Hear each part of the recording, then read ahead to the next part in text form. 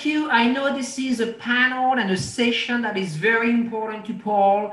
Every session is. Every session is very important. But since the beginning, Paul's at a little notes, his little notepad, and says we need to check this, and make sure we cover everything. And broadcasting and streaming was one of them, and that's your area, Paul. Thank you. So I know it was very important that we pull this together. I see Ralph coming. So great pictures behind you, Ralph. So it is 4:00 again within the minutes. There you go, Paul Fenner. You in charge. Thank you. We'll see you guys in 50 minutes. Well, I've really been looking forward to this particular panel and the one that follows. I think that we're looking at the future. The people on this screen represent the change that's taking place in the world of broadcasting and live streaming. So, I'm very happy to have all of you here. I'm going to run down and introduce you very quickly here so we can dive into the conversation.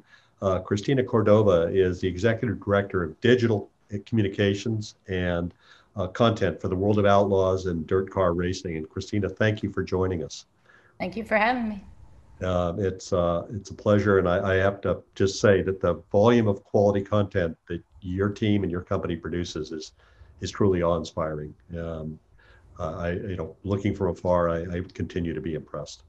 So thank you. And I want to go to you, Charlie. We've met on email before, but we've not actually met before. You're with MAV TV Motorsport Network. We've had a long relationship with you, and we really appreciate the total commitment to motorsports that MAV TV has and Lucas Oil has. So welcome to our panel today. You handle the communications for MAV TV, correct? That is correct, yes. Great, and thank you for joining us. And Tommy Mason, you're the media manager there, and welcome. Thanks for joining us today. Thanks for having me. I faintly recognize the person and with the pictures and all the toys behind him. That might be Ralph Sheheen. It is. I'm looking around for my Copy Eraser magazine. I know it's in here somewhere. Hey, thanks for having me, Paul. Really appreciate it. And by the way, Chris Craner is on. He's just looking for somebody on your side to open him up. My colleague. We let Chris Craner in, EPAR Trade Team, because Chris is the person that actually knows what he's talking about. Right. And Ralph is just he's window dressing for this conversation.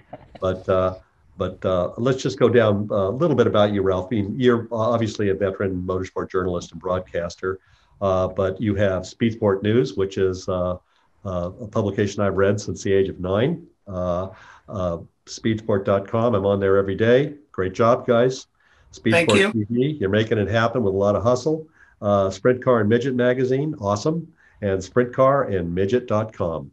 So yep. I don't know when you sleep, and you're also, on TV. Chris, welcome. Welcome. Hi, thank you. And Chris Craner, give us a little background on what you do, because we've blown through everybody else, but here you are. Well, Ralph and I have a little bit of an interest together in Speed Sport TV. I'm the executive director there of that ongoing endeavor, and I work a ton. I mean, I also know Tommy Mason quite a bit here, and Charlie. So. Sorry, Cristina, you're the only one I don't know very well. And we work a ton on the streaming at the grassroots level of producing and executing the process of delivering broadcast video throughout the sport. Well, thank God you joined us, because I know we would have just had Ralph on the screen with his mouth open for the first time ever without knowing what to say without you. So, but great. Thank you for joining us. Thank you. Well, what I set up here is that we're looking at the future. We're here in the end of the first bizarre year of this new decade, new era. And one of the things we've learned is that the world is changing, media habits are changing, all sports are changing. But racing's actually done okay during all this for some strange reason, which we are very happy about. And you're all on the pace lap going into 2020 and pulling your harnesses down, getting ready for the green. We're going to talk about what you see as you go forward in this year. and what you've learned during the pandemic. And before we get to the detail about all the things you're doing, I'd just like you to tell me a little bit about what you do, Christina, and how you manage all the content in your company, and what your basic mindset is approaching your business as a content company, and how you distribute it. So I think that to set us apart from some of the other voices here, which are all great voices and some partners in the bunch as well, you know, we come from the perspective of a sanctioning body and events marketing, and from there grow into the broadcast area to distribute our races on a grander scale, right? So it's a different perspective. I think that when we're looking at the content, we're looking at from a content marketing perspective to a large extent. How do we get more people engaged with the sport? It really is about trying to bolster the sport, and specifically the World of Outlaws and Dirt Car. So it's a little bit different than a media company's approach versus I don't know what I would call MAV TV, almost a brand owned. I think there's some similarities there because there is a marketing aspect, since it is brand owned, that perhaps sets that apart from Speed Sport and Racer and other media outlets that are doing broadcasting. So we're using the broadcasting to get more people engaged with the sport, and ultimately to get more people into seats at the race, as opposed to just focusing on watching from afar, right? Ultimately, we want people to go to the events, and it creates kind of an ecosystem that feeds itself in different ways. One of the big changes that I think illustrates really beautifully how the broadcast then affects the at-track experience is we're introducing these big screens at track this year to be able to use some of what we're putting on Dirt Vision, actually show it to the fans on a larger screen during the event, and then create additional content while we're there to show on the screens that will be specific to the fans at track that won't be on Dirt Vision. But we now have more production staff at each race, and therefore you will actually be able to use it to enhance the track experience as well. So I think we're going to see more of that, and more of how those worlds sort of unite and bolster each other, rather than just one angle. And I think that really is what makes kind of our perspective unique in this conversation, at least. Yeah, very, very interesting too. And by the way, you could do a much better job of hosting this than I can tell. So I'm going to come right back to you for a second, because you touched on something. You're creating an ecosystem here, and you're considering all aspects of what you're doing with this content and the energy it's creating, the fan energy, the audience commitment to the sport, the values, the belief systems, getting everybody to want to be there, getting everybody to follow you.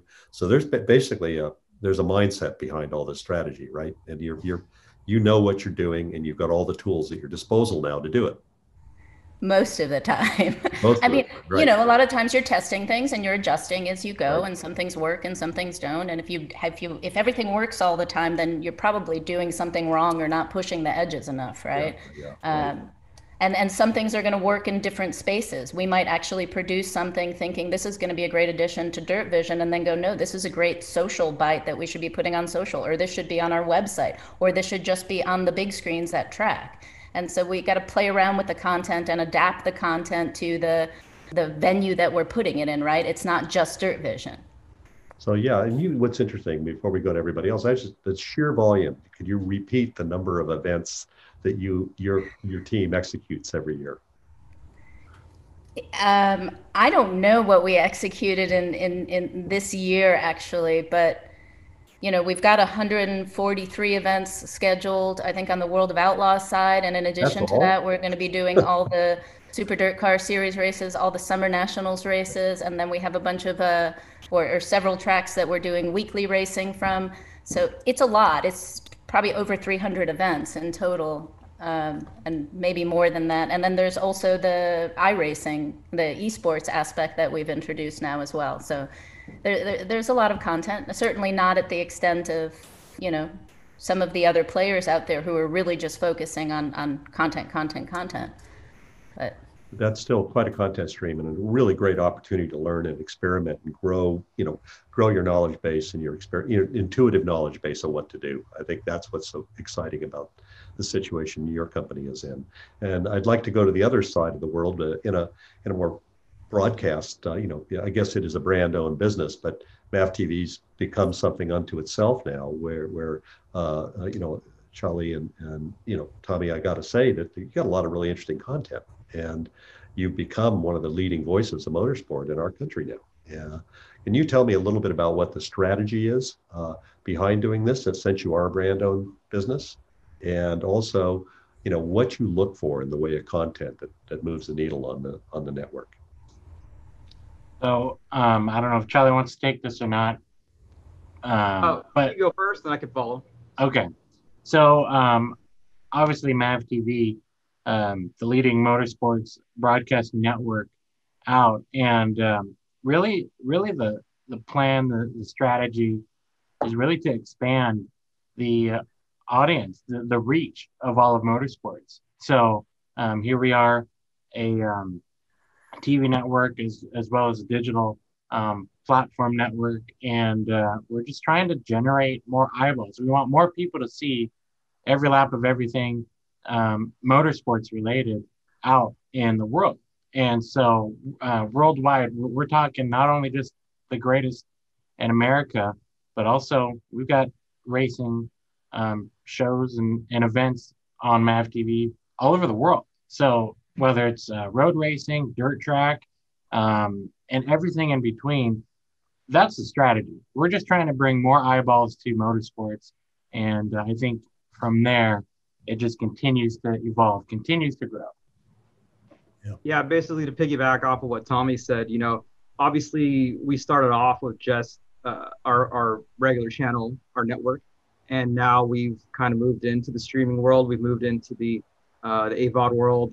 So now there's a lot of different ways to watch MAV TV or MAV TV content besides just on cable or satellite. So yeah, kind of like what Tommy said, we just want to bring motorsports to the masses, and we want to position ourselves to be able to do that.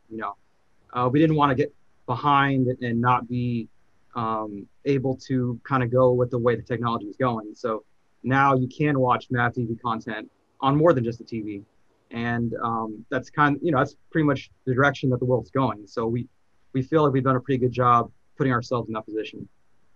Well, thank you. And I think the thing is pretty brave to just take a stand and go all motorsports and really focus like I see you're doing with so much of this content. Does that come from an inner passion within the company? What is the ultimate reason for doing that? Because you're a brand-owned business.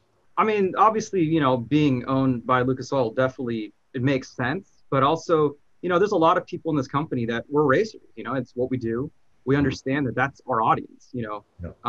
And not just racers, but the grassroots racers. They got the people who they wrench on their vehicles during the week, and then they go race in the weekends, and then they go back to the real job after that. So we know that's our core audience, and it just kind of makes sense to us. Plus, we felt like there was a void there, and so I think that's kind of one of the biggest reasons why that's the direction we went in. Yeah, okay, that's great. I mean, I'm really happy you're doing what you're doing. I want more people watching racing, so keep doing it. Which brings me to the man that's been pushing motorsports as long as I've known him, Ralph and Chris. I want to ask you a couple of questions. You're building kind of a unique set of platforms here. You've got your traditional print platforms based on a brand that has this terrific heritage and legacy from Chris Economaki, who is my hero and my inspiration for a lot of what I do, and a mentor to me and a friend. And I think that, what you've done is modernize this brand and platform. And I'm really pleased to see you've taken that too into Sprint Car and Midget as well. But did you have a plan to do all this, Ralph and Chris, when you started? Were you going to build out all these extensions? Did you see that when you? I think we moved back into this world, both of us, within a month of each other. Yeah. Well, at Speed Sport, it was all about the brand. This red square right here. Yeah, it's great. And taking that taking that red square and turning it into a full-blown media company. My partner and I, Joe Tripp, when we got started, and we bought that brand from the Economackies after they gave us the approval to be the right folks to shepherd that logo into the future. We knew right away that it had to be a full-blown media company. Now, we didn't want to get rid of print because that's who and what Speed Sport always was. So we wanted to hang on to print in a form. Newspaper didn't work. That was kind of old hat at the time. So that's why we shifted to the magazine. But the website fires up, and that becomes basically what the paper used to be, that, you know, news that you were looking for as it was happening as quick as you could get it. So the website, social media, all of that takes care of that. The magazine is a little bit broader, bolder, deeper, more feature oriented. We have TV shows. We've had TV shows. We've had a great partnership with our friends there at MAV TV with our Speed Sports series airing every Thursday night. One of the most popular, successful grassroots motorsports shows on their network. It's wide variety of racing. You'll see sprint cars and motorcycles and midgets, and we've got an auction coming early in 2021 that's going to be outstanding that we're bringing to the network. So there's a lot of different things happening there on the grassroots level. We didn't know until recently that live streaming was going to be a thing. I mean, nobody knew when we started, and then all of a sudden it just took off like a rocket. And we kind of messed around with it a little bit, tried to live stream a race or two on our own and had some success with it, but it wasn't really the niche that we were looking for. The way it was going at the time wasn't what we really wanted to do. We were more comfortable doing traditional TV and doing it with our partners at MAV TV. Then Chris Craner comes along, and we become good friends with Chris. His company, Rivet at the time, had developed this technology. You take that technology, which he can explain, that separates us from all the others that are live streaming out there the way we are. It's different than what, say, the Outlaws are doing. And then you match that with our brand, and now all of a sudden you've got the Speed Sport TV network. And that is cranking right along. And we launched that literally a year ago this month. Would have been like next week. And who knew that what was coming in March? And by the time March came around, all of a sudden there was a huge demand for live streaming. And we offered a platform that worked for promoters and sanctioning bodies and racetracks all around the country. We are doing, I think Chris can explain how the affiliates and all that work. We're somewhere close to 60 some odd affiliates on the network, I think it is. And as we sit here right now in 2020, from January to now, we've done over 1,300 live broadcasts, which is staggering. So wow, it's amazing. It's really been amazing. And you know, Chris, I think you were a change agent in this business. I want to talk to you a little bit about what you saw. I've been banging my head against the wall since 2010 in this streaming world. Started out live streaming late models at East Bay Raceway Park, and have had involvement at a number of levels with a number of series sanctions, and every event type you can think of, from demolition derby to truck and tractor pulling, dirt track, pavement, drag racing, you name it. I've done it. But I think what you're sort of getting at is what's happening and where are we currently at. And I think it's a little bit of a coincidence that we've added this catalyst of the COVID scenario with what was already coming together behind the scenes. And that's that there's, when you're starting to think at a very high level of technology, we're starting to have this democratization and this disruption in our industry. And I don't mean those in bad ways. The cost of resources, the accessibility, things like our platform make these things substantially easier to bring a very high, almost TV level production quality in a very short amount of time. And some of the most difficult things early on, which were access to internet and definitely having reliable distribution to the end viewer, those problems are fairly solved now. So that now lets us, to touch upon what everybody else has, Charlie and Christina have touched upon, is we can now take some of our time and spend it more on getting to the eyeballs and finding other ways to find a broader reach, and reutilizing what we're doing at the facility. Instead of just being purely focused on live streaming, we can now have some other important assets coming out of that, being forms of marketing, forms of entertainment, all of these additional things that are now available. And it's really just happening about right now.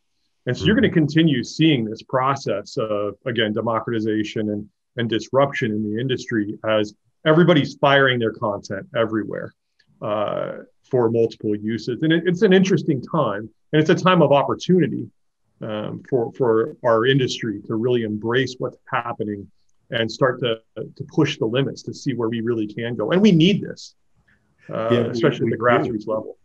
We do, and you've said it very well. And this is fascinating stuff, everyone. I'm really enjoying it, because what I think, we had is a crest of an unexpected wave this year. We saw a massive surge in audience digitally that we didn't expect.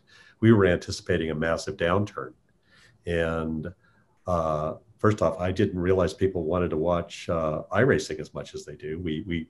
It was really successful on our platform when we were covering it, and all forms of the digital the esports that we created an esports channel for a period of time. It's still there, but it was very visible when the athletes were playing. And I just realized, okay, that's different. Audience trended younger. We saw a massive shift in age composition of the audience, but we also saw a huge growth in audience during this time. We went from, laying in the mid 400,000 unique visitor a month range to popping over 800,000 and regularly being in the mid 700,000 range on unique visitors. And I wondered, where the hell were all you people before? And I think they now have time on a monthly basis to go be with this content, and they're pulling on the string rather than us pushing things out to them. They're choosing what they want, and you're all doing things to deliver that. Now, I'm mentioning all this to bring it back to a simple set of questions for you. We learned a lot during this time. What did you learn? What's the most important lesson all of you have learned during the past, 11 months during COVID? We went from being in a normal racing environment to bang, we're in this. What have you learned, good and bad? Please share, starting with you, Christina. That's a tough question. And it's not that we didn't learn, because we sure learned a lot. I'd say, for one thing, I hate to put things in a negative light at all, but our industry is not incredibly receptive to change at times, or stuck in our way at times. Mm-hmm. And this forced change. Like, it forced it. So there were a lot of things that were sort of stuck because we had just done it one way for so long, and we knew we had to change it, but that change was slow. And this was just a slap in the face and a kick in the butt, and change now. And we did it. So for starters, we learned that we could do it, and that the partnerships we had created, like the partnership we have with iRacing, was critical to our success during that time initially. Yeah. So the importance of some of those partnerships, and to form those partnerships and be positioned and ready to go when the time comes, even not knowing what's going to happen, right? And then I think that one of the things that we probably all learned was the importance of I don't want to say lobbying, right? But the importance of having people and teams and coalitions at the ready to go in and speak for the motorsports industry. Yes. And we worked with some that already exist. We created others that didn't exist. We would not have been able to return to racing if it hadn't been for those people, for those partnerships, and for those efforts that were made to work with the local and the local officials and with the CDC, and with just everything we did to put the plan in place to return to racing.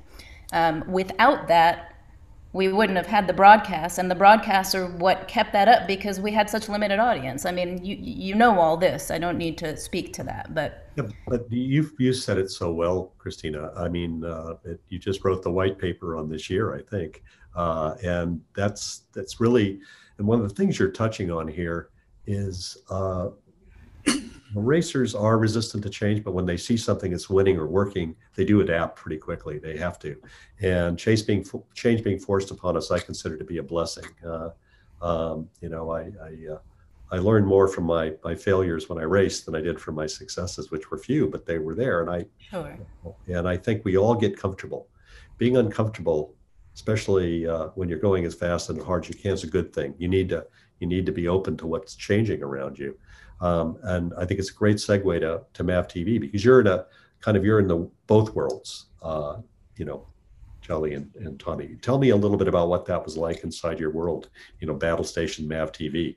Well, it was really tricky because, you know, obviously we have a good mix of live programming as well as our, you know, archives in our library. So when it came to the stuff in our library, that was fine. You know, we could always fall back on that. But when it came to the live events, it was really tricky because we didn't know if or when it would even resume. So it was just a lot of kind of what everybody touched on already, just having to adapt. You didn't have a choice.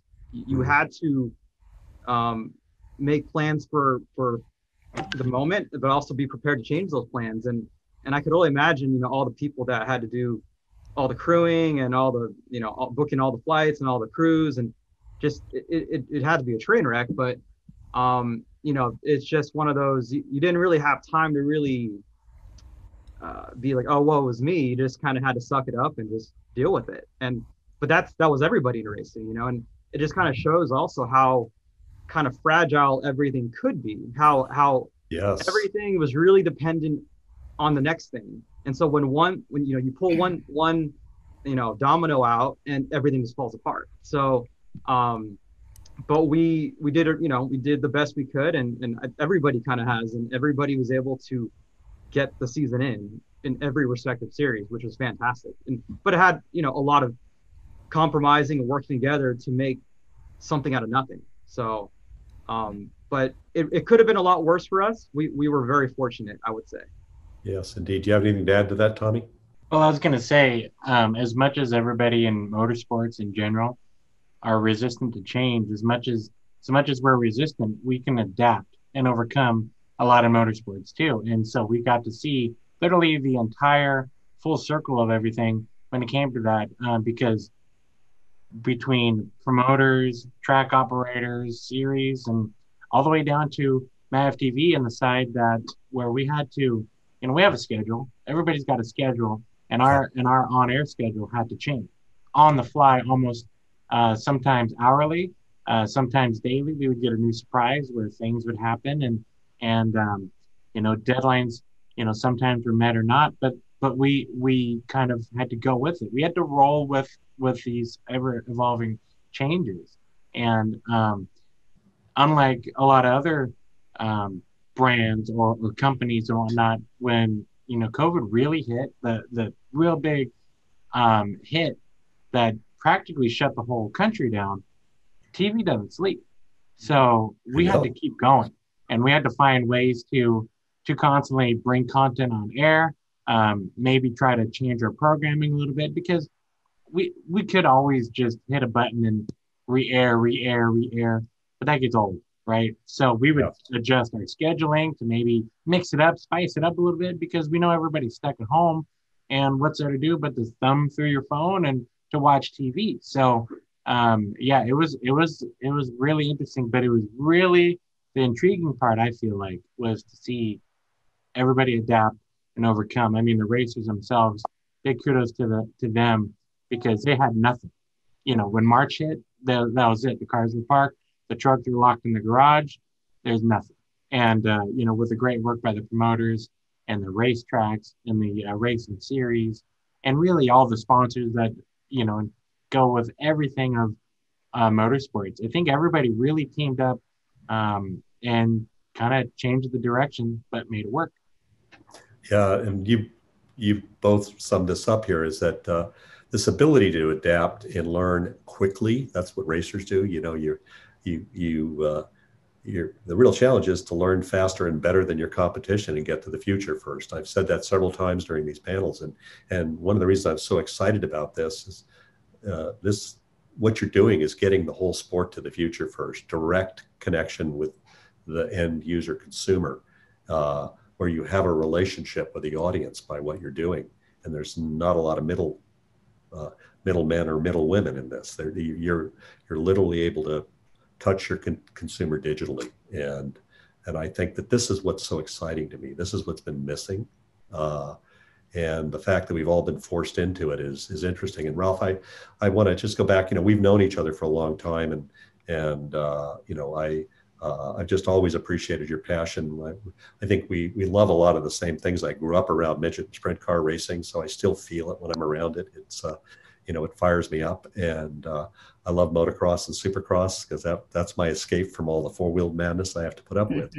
But you know, one of the things I noticed is that racers, they generally love racing. I'm a fan of many types of racing, and when I'm at home, you know, I can't go to races. What do? I want to find races. And now I've realized there's a lot more out there than I thought there was. And you've been onto this for some time. And, you know, when you shared what was an original vision for some of the things you wanted to do, what did you see? You know, I know that Chris has helped you get there, but what did you see that made you want to go do this? The live streaming part of it is what you're talking about, correct? Yeah. Basically where you've ended up. And yeah, launching the Speed Sport TV network. You know, we knew that there would be a need out there for a Netflix of motorsports, if you will, live streamed out there that people could access and get to and get after. Something Joe Tripp and I have talked about endlessly ever since we bought the brand.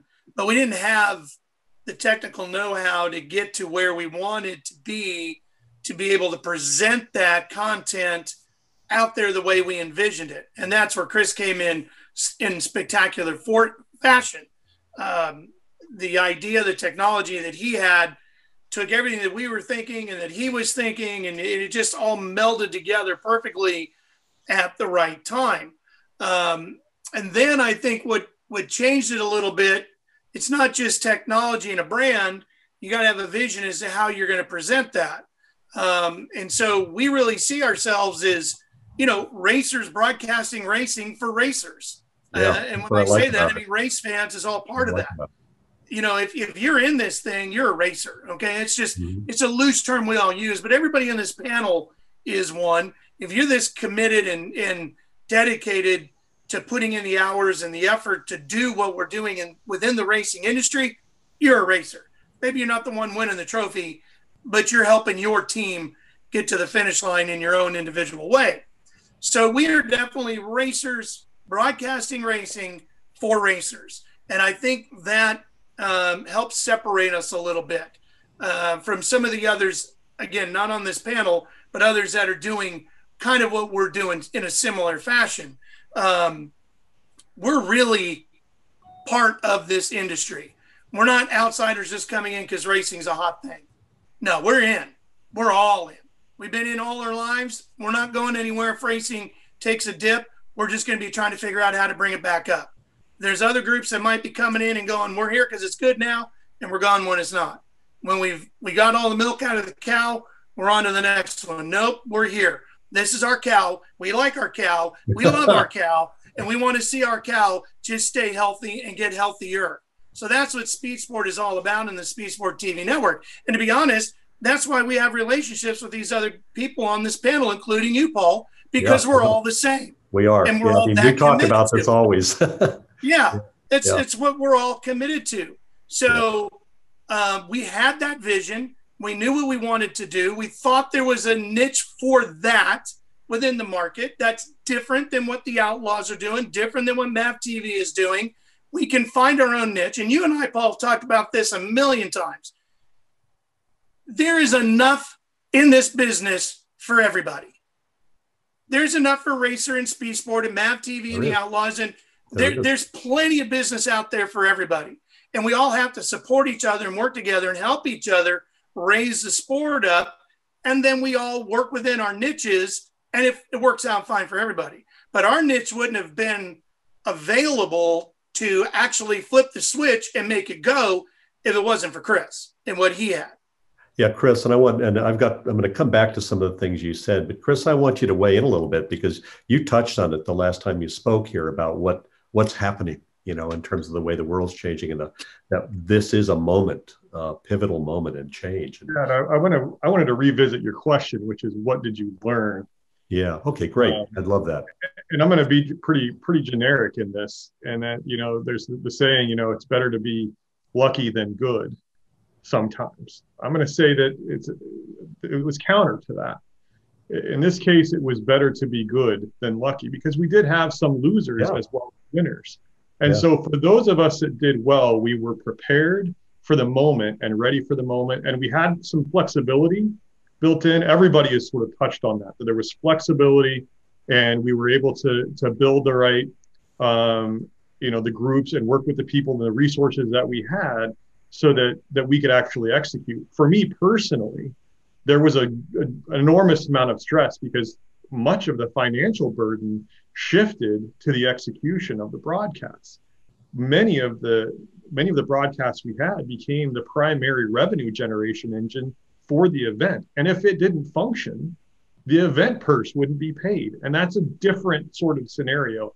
So back to the, you know, better to be good than lucky. The thing that I took from this is that, you know, maybe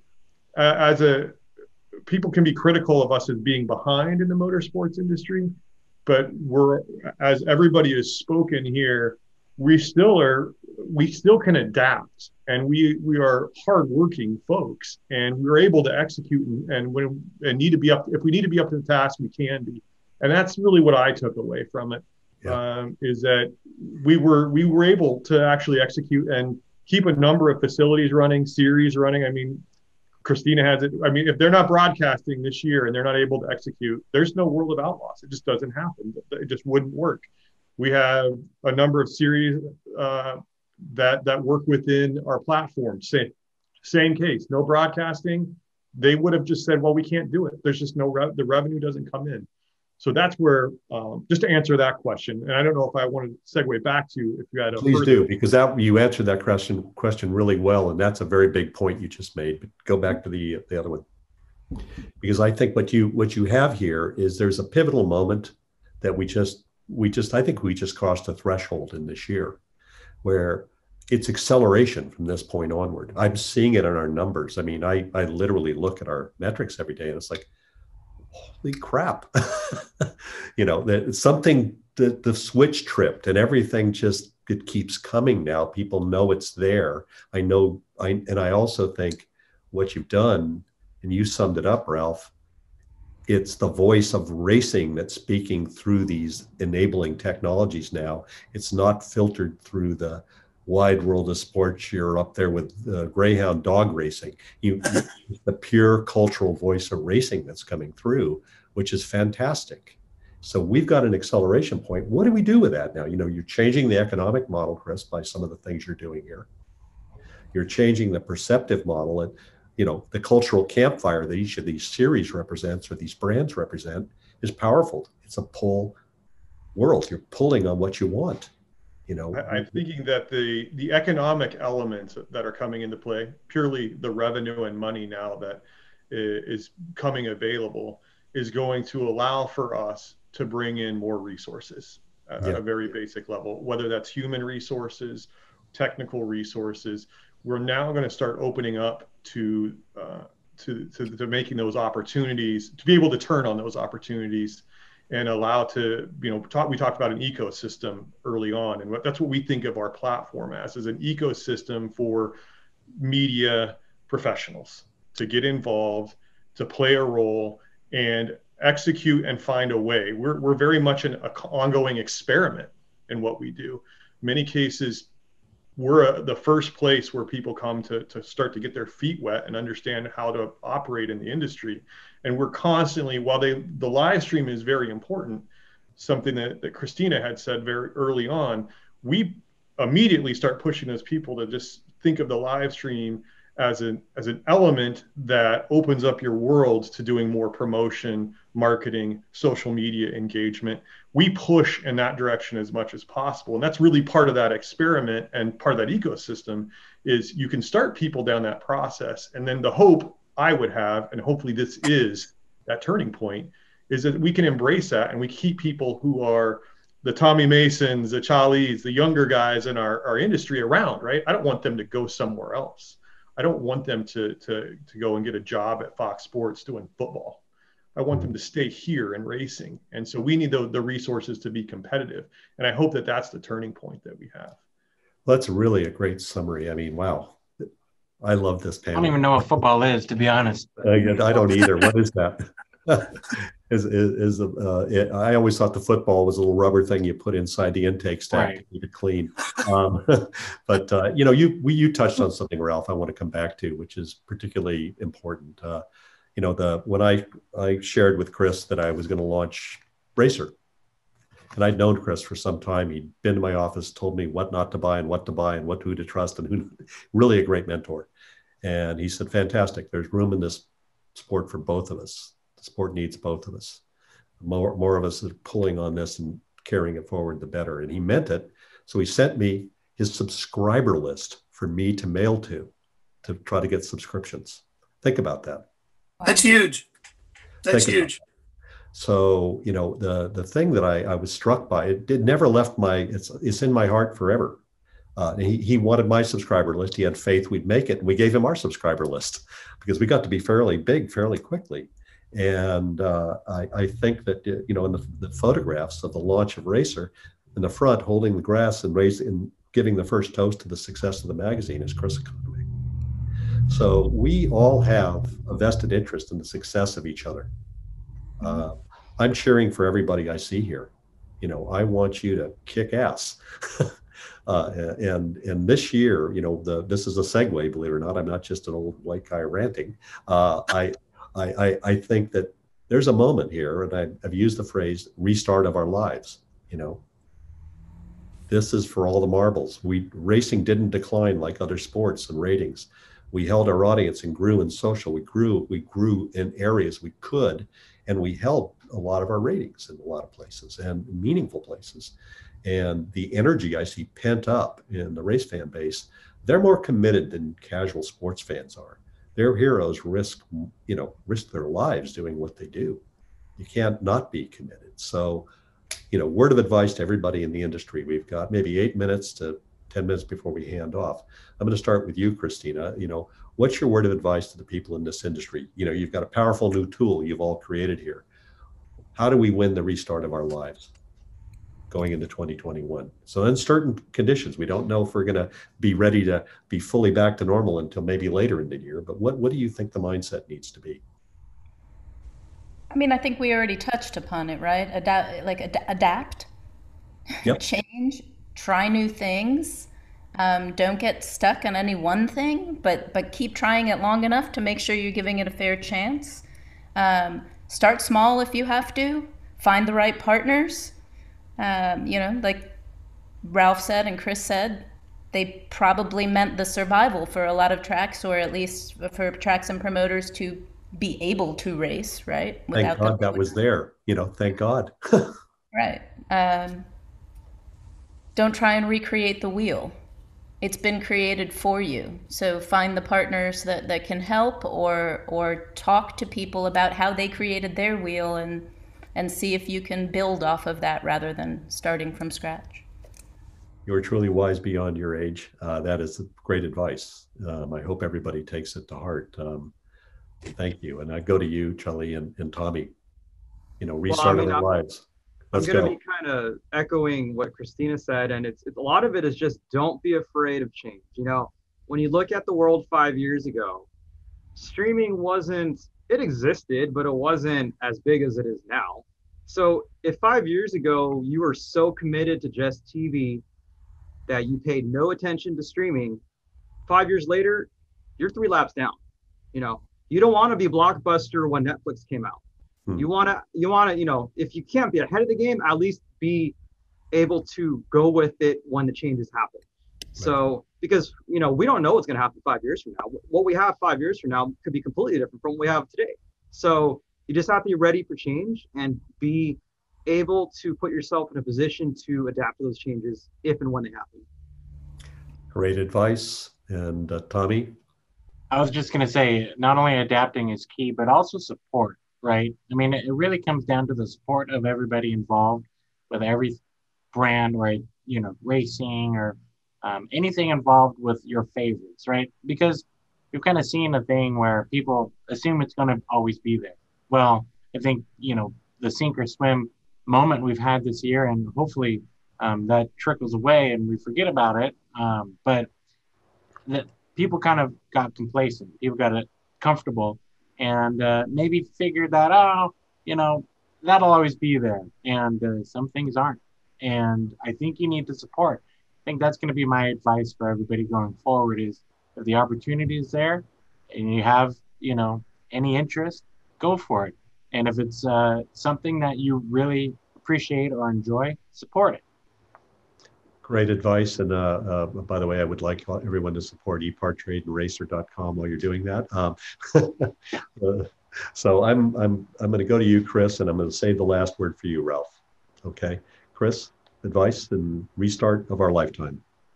Yeah, I think I'm going to kind of build off of what Charlie said, which is, where we were 5 years ago and where we are now, and then start to think about really where motorsports came from and what it was even in the, think of the early 1900s. We were more of a circus type event. They used to race in the Rose Bowl. They used to be these amazing things. And I think that this is going to play a little bit off of my current influences. I think we're getting to the point where we need to take some moonshots, right? Mm-hmm. We need to go big. We need to make some changes that really shake up what we do. Still do the fundamentals, but we're getting to that time where we have to make some of these choices. We have to do some things that are fully going to engage when I think in the mindset of we're competing with gaming. And I know we have iRacing out there in the esports, and that's good, but you see how quick that market has moved. What can we do to move quick like that? And so I would like to say to, embrace the youth and start to take some of those moonshots again. Don't necessarily be too complacent and too happy with the everyday. Let's do some big things because we're having some of those opportunities show up now. Well, I'm the son of the fellow who trained everyone on the simulator for the Apollo command module, so I am very excited at the thought of us all doing a moonshot. I think that's what we have the opportunity to do, and you summed it up beautifully, Chris. There's a big moment here where we can go beyond anything we imagined if we think big and learn faster than everybody else. And Ralph, I've watched you learn so much so fast all the years I've known you. Why don't you bring it home? I'm not surprised at all that racing was the thing when it came to professional sports. They got back active and did a sporting event live after the pandemic hit first. It's not shocking at all. Racers are always pushing the limits and setting new marks and advancing their game down the road. One thing we haven't talked about a little bit is how much other sports have learned from racing. All the stick and ball sports that are out there have been in contact with all the major motorsports organizations to find out what we've been doing and how we did it and how we got going and how we've been able to stay active. So again, racers setting the tone, setting the pace, if you will, to bring the sports world back active. When it comes to restarting our life, look, that racers restart all the time, right? It might be after a first lap caution. It might be after a 3-hour rain delay, but we restart all the time. So we're used to, okay, I was doing this. Now we've been down. Now I'm going to make an adjustment, twist the stagger a little bit, do this a little bit, do that, and get back at it. So racers restarting, no problem here. It's just how far do we go? How fast do we get there? And how big do we really want to be? And Chris did a great job of summing that up. It's the right time to go for a moonshot, go for a record at Bonneville, set a quick lap at Indy, whatever your thing is. Now is the time to really let it rip. And that's what racers do better than anybody. We've got a tremendous industry that supports each other. that if we all get behind each other, this industry will be just ripping 5 years from now. Wow. Okay. You should do this for a living, Ralph. I think that is a great way to end this panel. But my God, I got to tell you, I really enjoyed this, and I'm fired up. I want to go to the moon. So thank you all. Christina, thank you. It's great to meet you via this. And Tommy and Charlie, finally, we get to see each other. I'd like to carry the conversation forward with you a little later too. So Chris, thank you for joining us. Great observations, and thank you for bringing life to this vision. And you know, I'm a big fan of what Ralph and Joe are doing, and I'm a cheerleader. So great stuff, you guys. And registering on ePartrade is easy. Fill out your name, email, phone number, and create a secure password. Next, select your business type. Choose supplier if you're looking to display products or services and connect with buyers. Choose racing business if you're looking to find new parts and connect with suppliers. Choose race team if you own or are a member of a professional racing team. Begin typing your company name. We most likely already have your company in our database, which you can select from the drop-down. Then, enter your job title. Choose Claim Company if you'll be editing your company profile. Other members of your company can choose Join Company if they'd like to use ePartrade as well. You can view and agree to our terms of use here. If you'd like to receive our weekly newsletter, choose Accept. Click Register Now, and your registration will be submitted for approval. You'll need to confirm your email once it goes through. To keep our platform industry only, you'll be approved shortly after. If we require additional proof of business, we'll reach out. Welcome to ePartrade.